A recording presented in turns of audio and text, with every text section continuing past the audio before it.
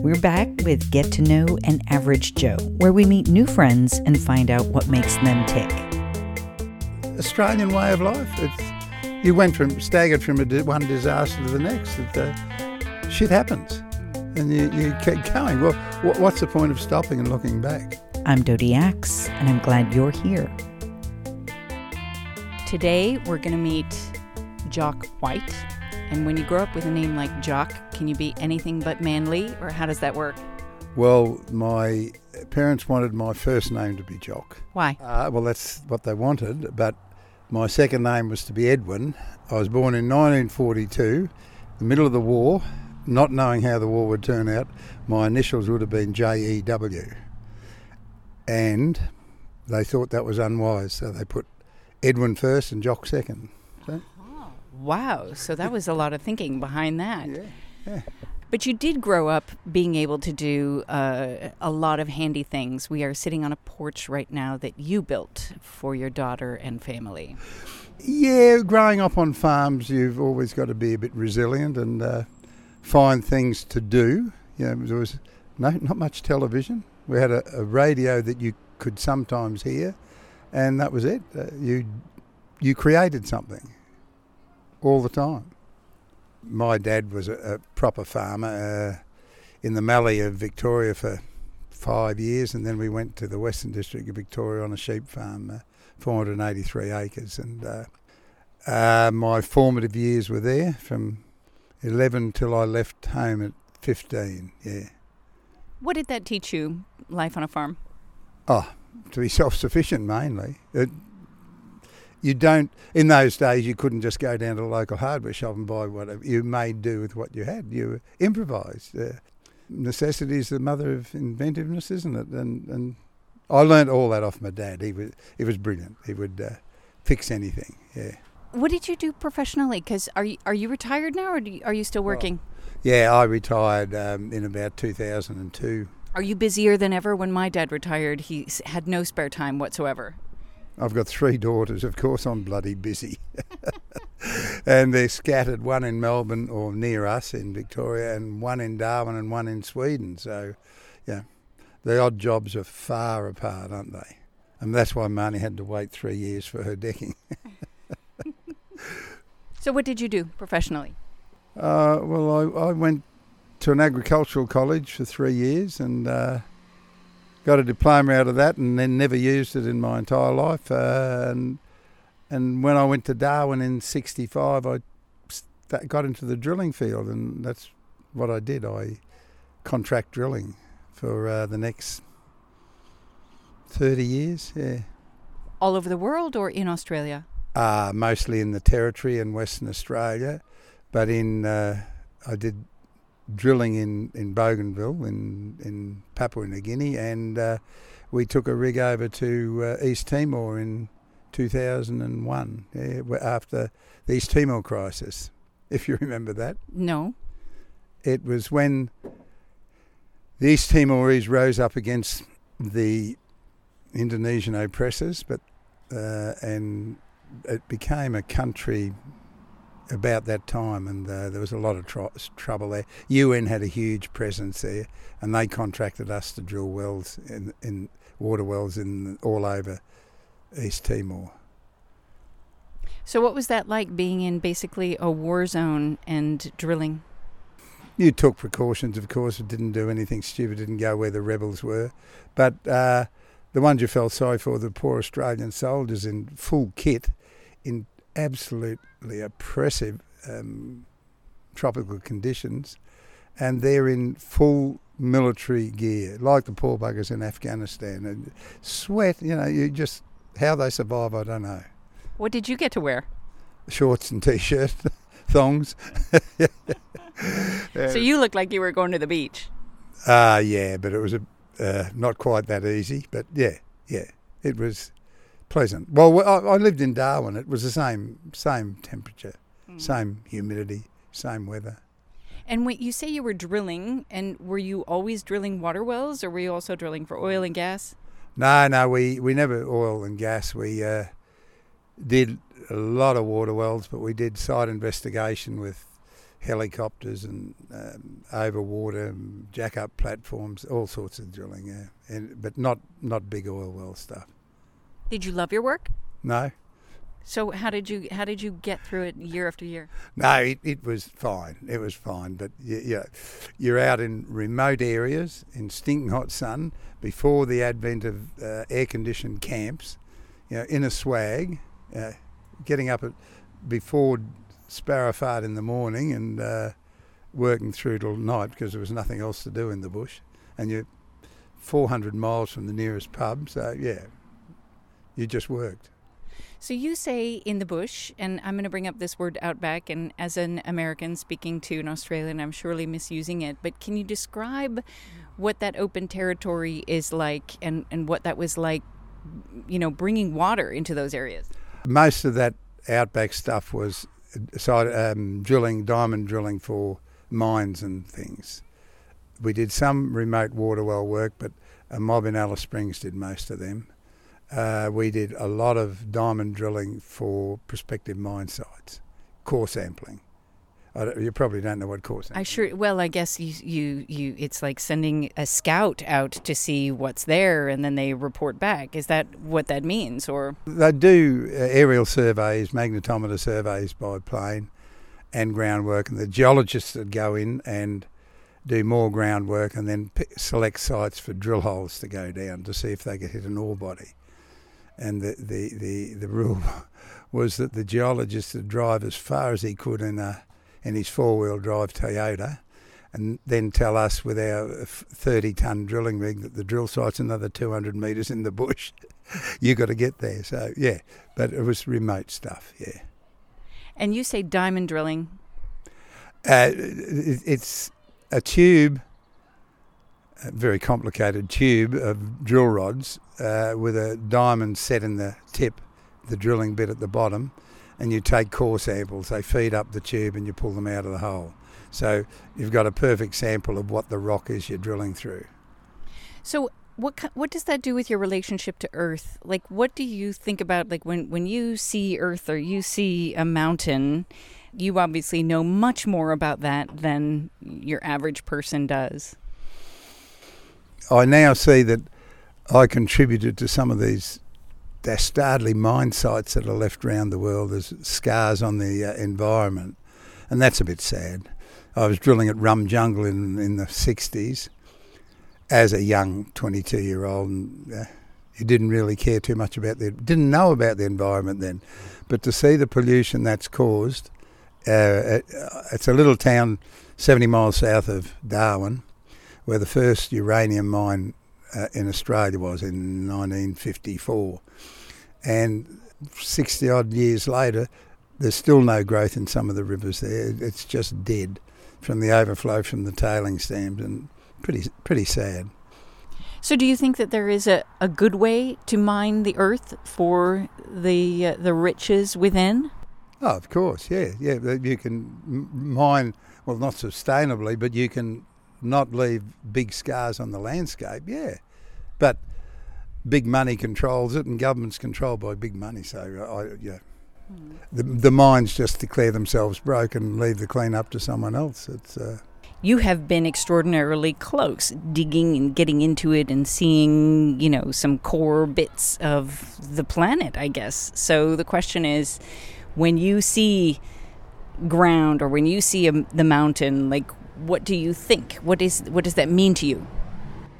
Just like anyone else, because when we left a site, we leave a little hole in the ground that wide and might go down. And you're showing just the palm of your hand. Sorry, yeah, that's a bit ridiculous, and about 3 or 4 inches diameter. It may go 100 metres, it might go 800 metres, but that's all you see.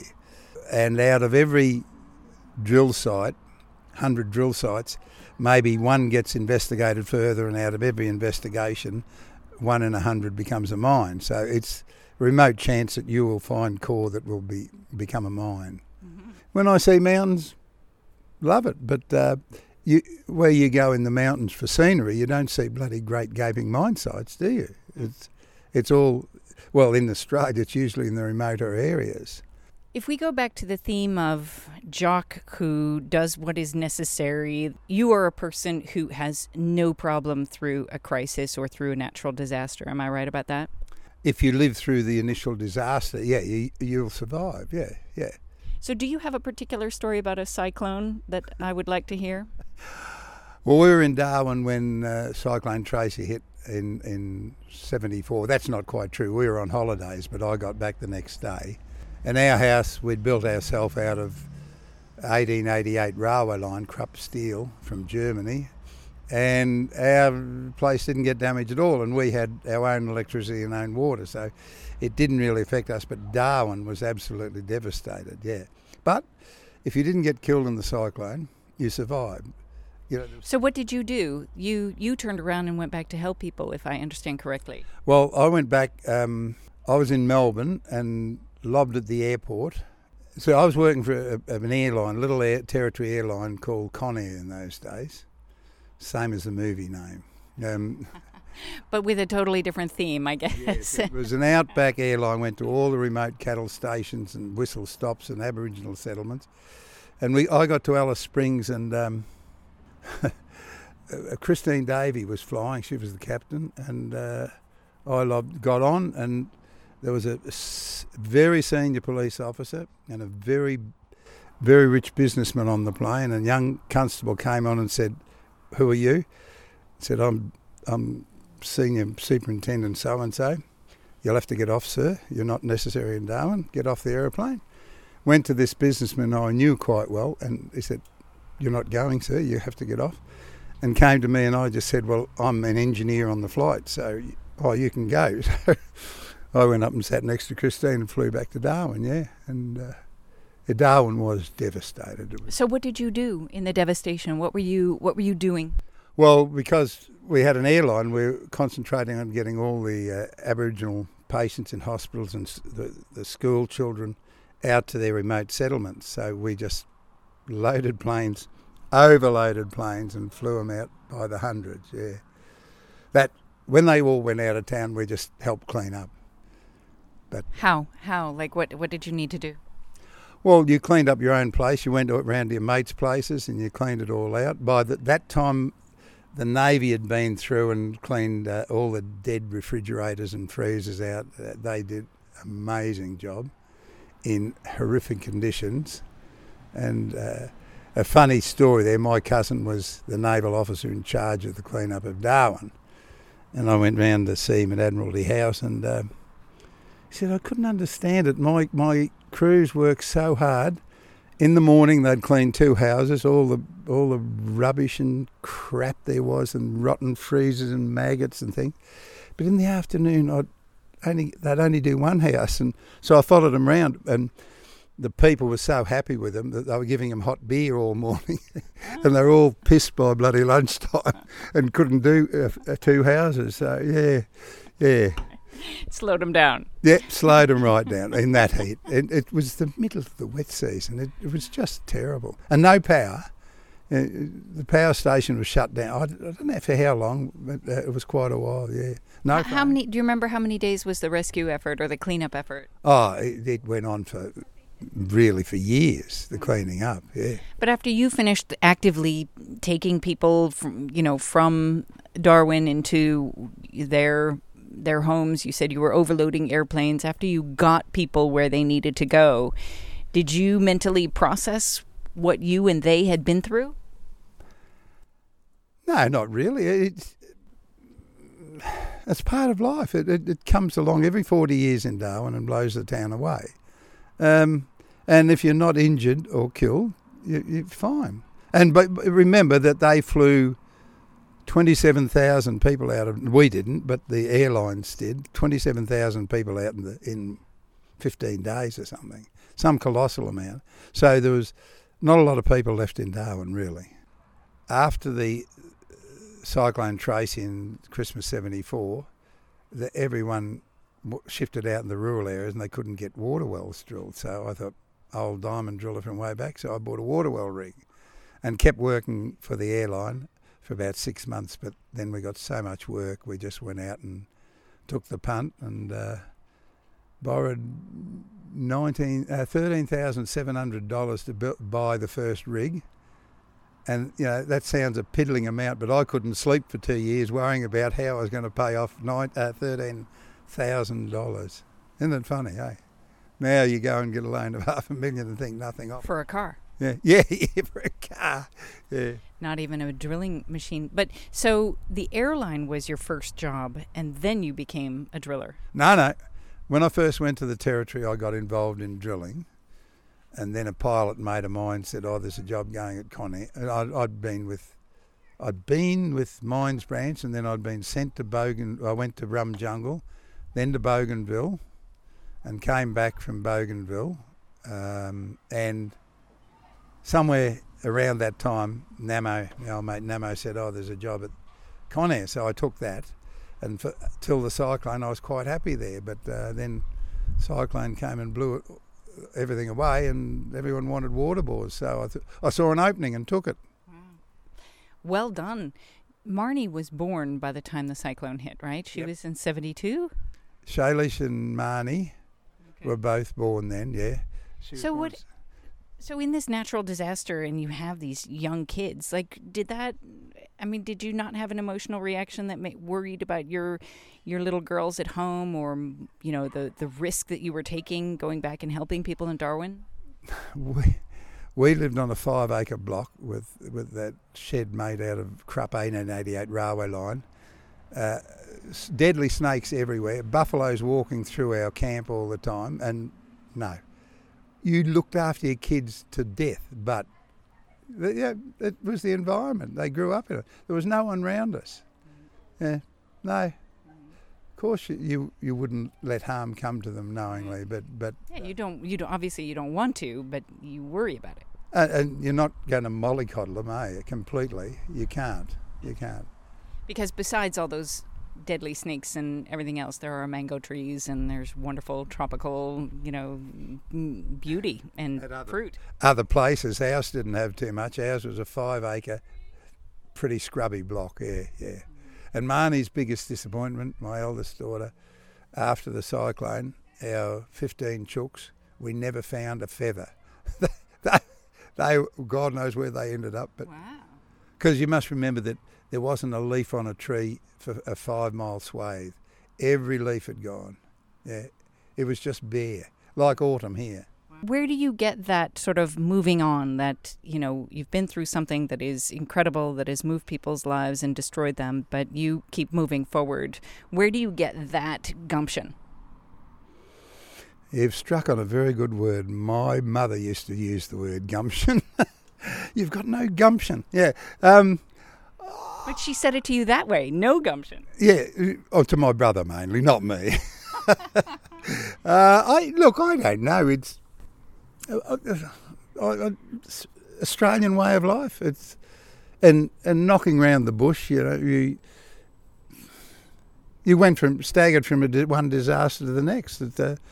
Shit happens, and you keep going. Well, what's the point of stopping and looking back? I'm asking you a question. Oh, okay. So I actually think it achieves maybe learning how to adjust so that when you move forward, you maybe won't make the same mistake. But it's not like in our world today that we are learning from world history. So, but you're learning by putting it behind you. You're not saying, "Well, I discount or discard all that." It's all a lesson of life, isn't it? And you move forward. You carry that with you. Right. And it's like making mistakes, isn't it? You don't do the same thing unless you... Hopefully not. Unless you're a driller and absolutely stupid. But yeah, so you carry it with you. Let's get to family, because we are, as I said earlier, we're sitting on the porch that you built for your daughter. And Marnie is a great family friend of ours. And you can hear our kids playing together on the trampoline around the corner. Tell us how you met your wife and the family that you raised. Yeah, my wife, well, she comes from the same locality as me in Victoria. She was in Warrnambool and I was in a little town called Woolsthorpe, 25 miles apart. We knew each other maybe to see, but did not know each other at all. And I lobbed in Darwin after shearing in Queensland. In July 65. And one of the first people I ran into was Ronnie, my wife. And, but just developed from there, which was a bit lucky because we only had to go to one place for holidays because her parents lived near mine. So, yeah, it made it easy. And then you have 3 daughters, you said? Yes, I've been blessed with 3 daughters, yeah.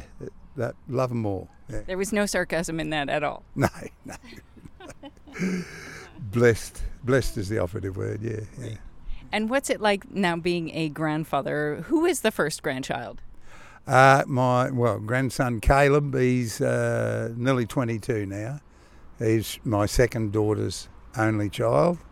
And Marnie's got 3, a daughter and 2 sons, but we've got to travel a long way to visit them. Yeah. Is Grandpa Jock different from Papa Jock? Are you different as a grandfather than you were as a father, or than you are as a father? How do I know? You try and be the same, but I'm crankier. Really? As a grandfather, you're crankier? I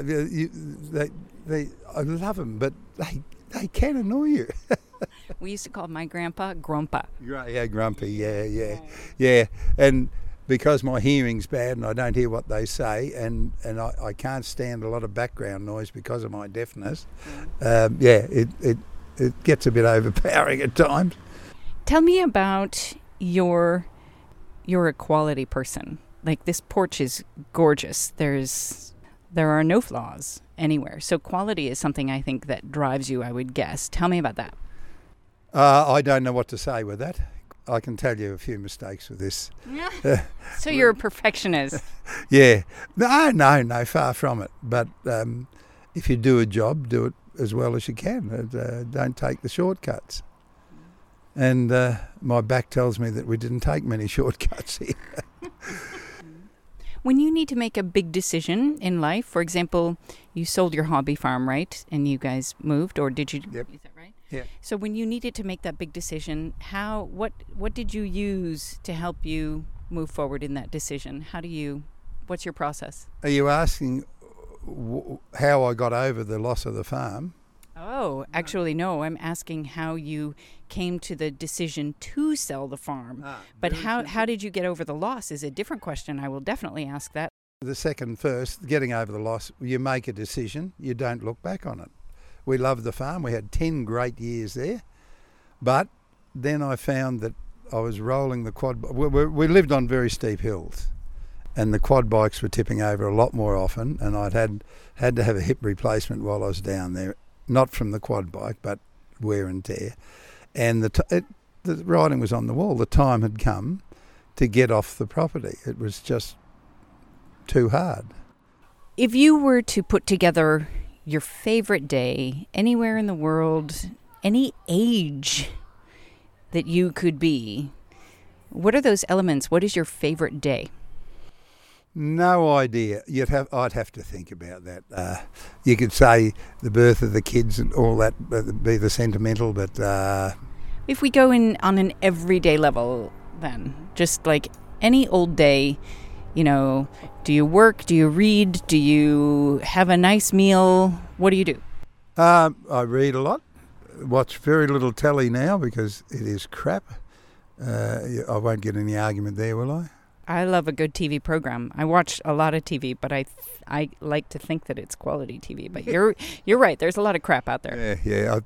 More so in Australia, I think. No. I still do a lot at my middle daughter's got 10 acres, 20 minutes from us, so I do a lot of work. She's got horses, always wants stables and stuff put up. So spend a lot of time there, and we still getting our garden in order on our little 1/4 acre block now. So yeah. It keeps me busy. I've got to have a project. Thank you, Jock. Thank you.